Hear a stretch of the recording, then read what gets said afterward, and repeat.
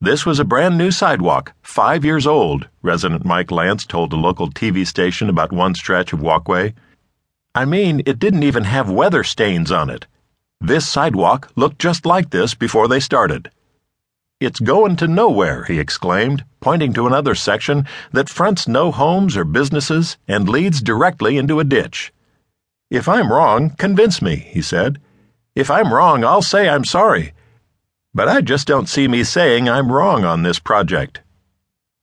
Boynton wasn't the only town thus enhanced with stimulus money. Council Hill, Oklahoma, population 129, received $245,000 for pedestrian improvement, about $1,900 for every person living there. Other towns across the state got similar infrastructure upgrades. The sidewalks to nowhere in Oklahoma, as well as others in Michigan and Florida, are just one example among hundreds that Senator Tom Coburn has cataloged in 35 incredible reports on government waste. His annual Waste Book, a must-read in Washington, would be funny if hard-working taxpayers weren't financing every boondoggle he finds. Senator Coburn points to at least $1 billion in government payments to more than 250,000 dead people in the last decade, $114 billion worth of tax breaks to millionaires, including for their gambling losses, rental expenses, and electric vehicles, and $2.5 billion in improper food stamp payments. Those are just a few of the larger ticket items. Senator Coburn's books contain hundreds of smaller but equally absurd expenditures, such as $27 million for pottery classes in Morocco, a country that has been making pottery for thousands of years. $6.5 million in overpayments for brand-name drugs with generic alternatives, $3 million for a children's golf program in South Carolina, $5 million for a pedestrian bridge between the St. Louis Zoo and its parking lot, and $2 million a year in service fees on unused federal bank accounts that have a zero balance.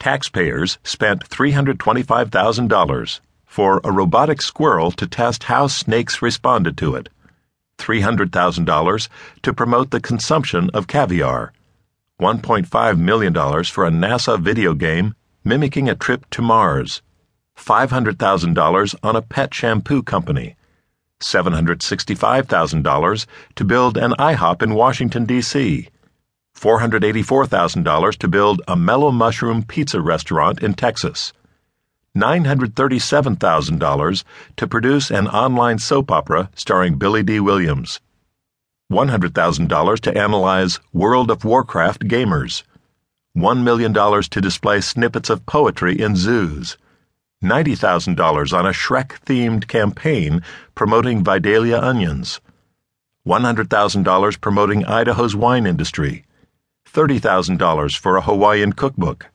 $700,000 to study greenhouse gas emissions from cow burps, and $10,000 on talking urinal cakes to fight drunk driving.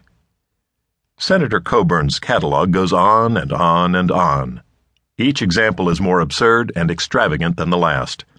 He has compiled thousands of pages of incontrovertible proof that government is broken, badly. Some of this is simply incompetence, and some of it is willful.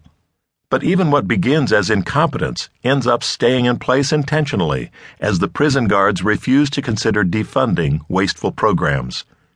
The waste is more than an accumulation of small-ticket items, each one amounting to tens or hundreds of millions of dollars. The bureaucracy is often wasteful on a grand scale.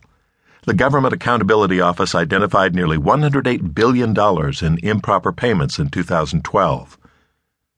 More than $1 trillion taxpayer dollars in 10 years that never should have been spent. Yet under the current system, there is no hope of a remedy. The massive federal bureaucracy that presides over this waste is utterly incapable of containing it, and yet the bureaucrats spend their time creating and enforcing tens of thousands of regulations that touch every aspect of our lives. Congress has passed increasingly vague laws in recent decades, ceding the responsibility to write rules to the bureaucracy and giving these unelected federal employees more power. Of course,